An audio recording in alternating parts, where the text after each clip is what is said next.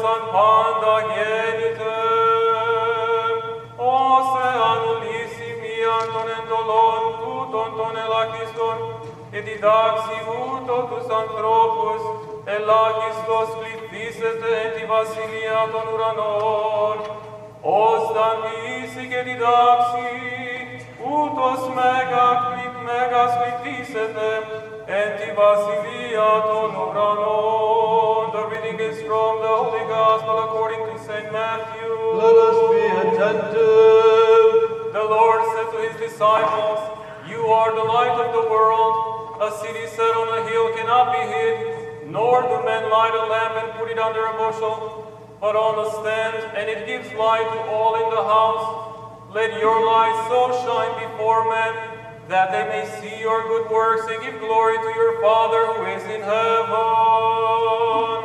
Think not that I have come to abolish the law and the prophets. I have come not to abolish them, but to fulfill them. For truly I say to you, till heaven and earth pass away, not an iota, not a dot, will pass from the law until all is accomplished. Whoever then relaxes one of the least of these commandments and teaches men so, shall be called the least in the kingdom of heaven. But he who does them and teaches them shall be called great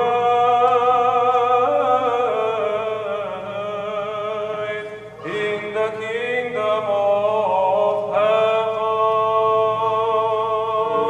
Peace be with you, who proclaims the gospel.